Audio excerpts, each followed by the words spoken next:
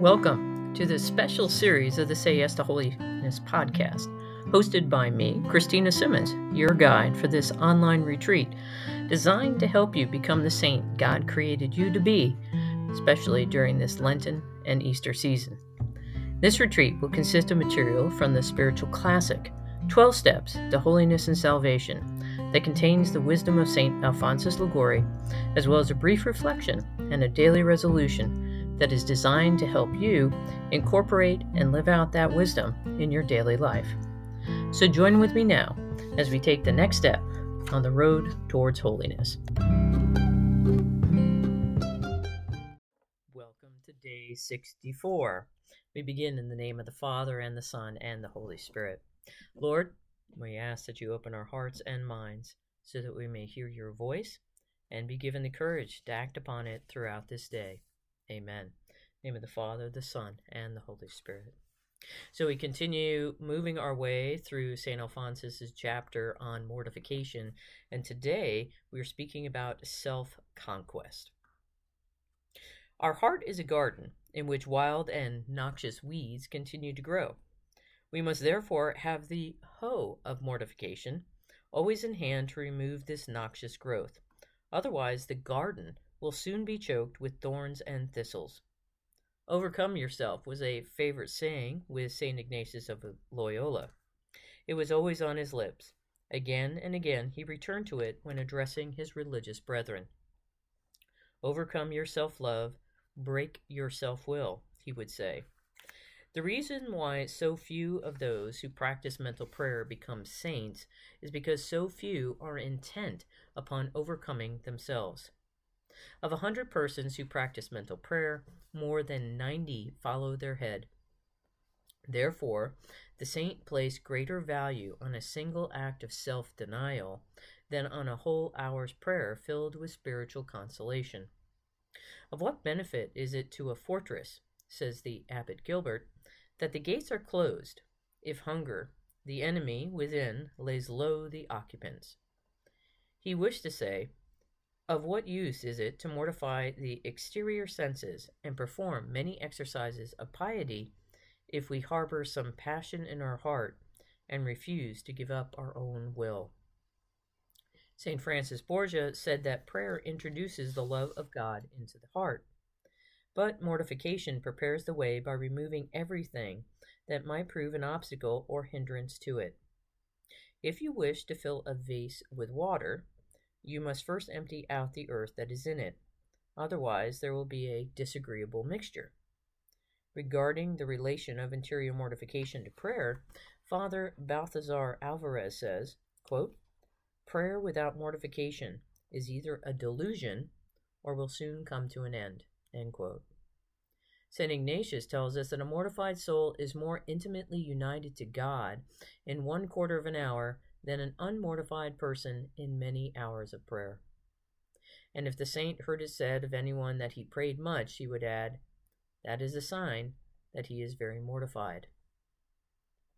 Many Christians perform acts of devotion, go frequently to Holy Communion, fast and spend much time at prayer, but they neglect to mortify their passions and harbor feelings of revenge and aversion and entertain dangerous attachments. They make no effort to bear with contradictions, to give up certain associations, and to be subject to obedience and the will of God. What progress can such hope to make on the way to perfection?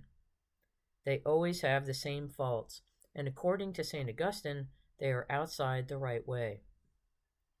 They run well, says the saint, but outside the path. Watch over thyself, says Thomas à Kempis.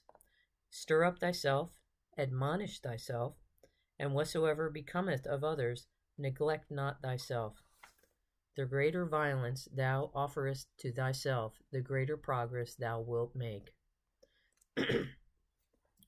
I have not the slightest intention to underestimate the value of vocal prayer, works of penance, and other spiritual exercises.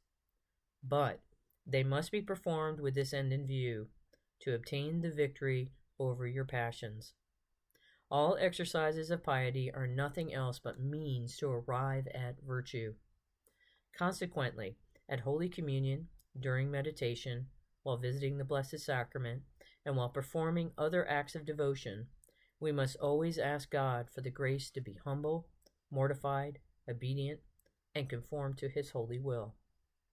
To act only from self-love is a fault in every Christian, but is a greater fault in him who has received a greater measure of grace, and is on that account bound to strive more earnestly after perfection. By means of self-denial, says Lactantius, God calls men to eternal life. By the gratification of self-love, Satan calls them to eternal death. Saint Joseph Calasanctius used to say, the day spent without mortification is a day lost. In order to teach us the value and necessity of mortification, our blessed Lord chose to live a mortified life, a life without sensible consolation, a life of sorrow and shame. Having joy set before him, says the apostle, he endured the cross, despising the shame. Go through the whole life of Jesus Christ, says St. Bernard. You will always find him suffering on the cross. St. Catherine of Siena remarks, quote, as a mother takes bitter medicine to cure her sick child, so does his life on earth. Our Lord drank the chalice of sufferings to cure our poor, sick souls. End quote. So, we continue our discussion about mortification, and this time, St. Alphonsus, I think, is doing a beautiful job of really giving us a focus about why are we about this mortification. You know, when we began this chapter, I talked about, we're now in the Easter season. Why are we talking about mortification? Isn't mortification just for Lent? No. Mortification is a daily task, as St. Alphonsus is talking about here. And what he tries to tell us and point out, and uses other saints to point the same thing out, which is our prayer will become fruitful through our mortification. Now, I talk about the 4 steps, to holiness, and I speak about daily prayer, meditation, frequenting the sacraments, living that life of grace, and then striving to grow each day in virtue.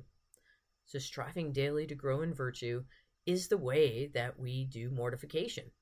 And the 4th step is abandoning ourselves to God's will. This too can be a mortification, particularly when we are abandoning our own will, our own love of self and what we desire, and we are embracing God's will.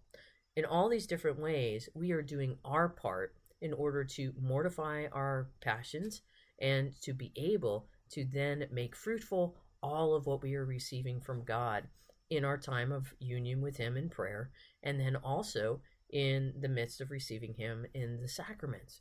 So this can be, this can be bitter at times to accept God's will. And so like right now, again, referring to, I'm struggling with whatever this bronchial, whatever it is, but I'm accepting His will in the midst of this and trusting that He's doing this in order to help me let go of my self-love.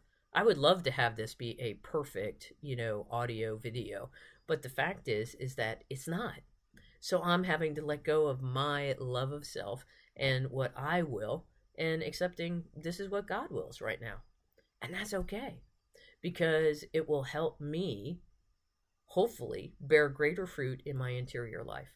And this is what we're striving for. We're striving to grow in our interior life. Why? So that we can find that transforming union with God.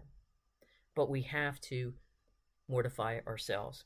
So, again, today, for our resolution, what I'm asking you to do, yesterday I asked you to do an examination. Today, I'm asking you to do a mortification. To do something that is disagreeable to you. It could be something, it doesn't have to be horrible, but it needs to be something of where you would have liked to have done something else, and instead you chose to do something that you were being called to do. So a mom gets to do this all the time when you might be in the midst of a great book or doing activity that you enjoy, and the kids come crying, running, and needing something, and you have to set aside your own will in order to be attentive. You're not leaving Christ in prayer. And this is a beautiful quote that I ran into just recently. We don't leave Christ, from St. Philip Neri, to when we are responding in charity. Instead, we're going from Christ to Christ, but we are uniting ourselves to him in a different way by doing what it is that he calls us to do. So remember that today as you go through, and know my continued prayers for each and every one of you. Look forward to seeing you all again tomorrow. God bless.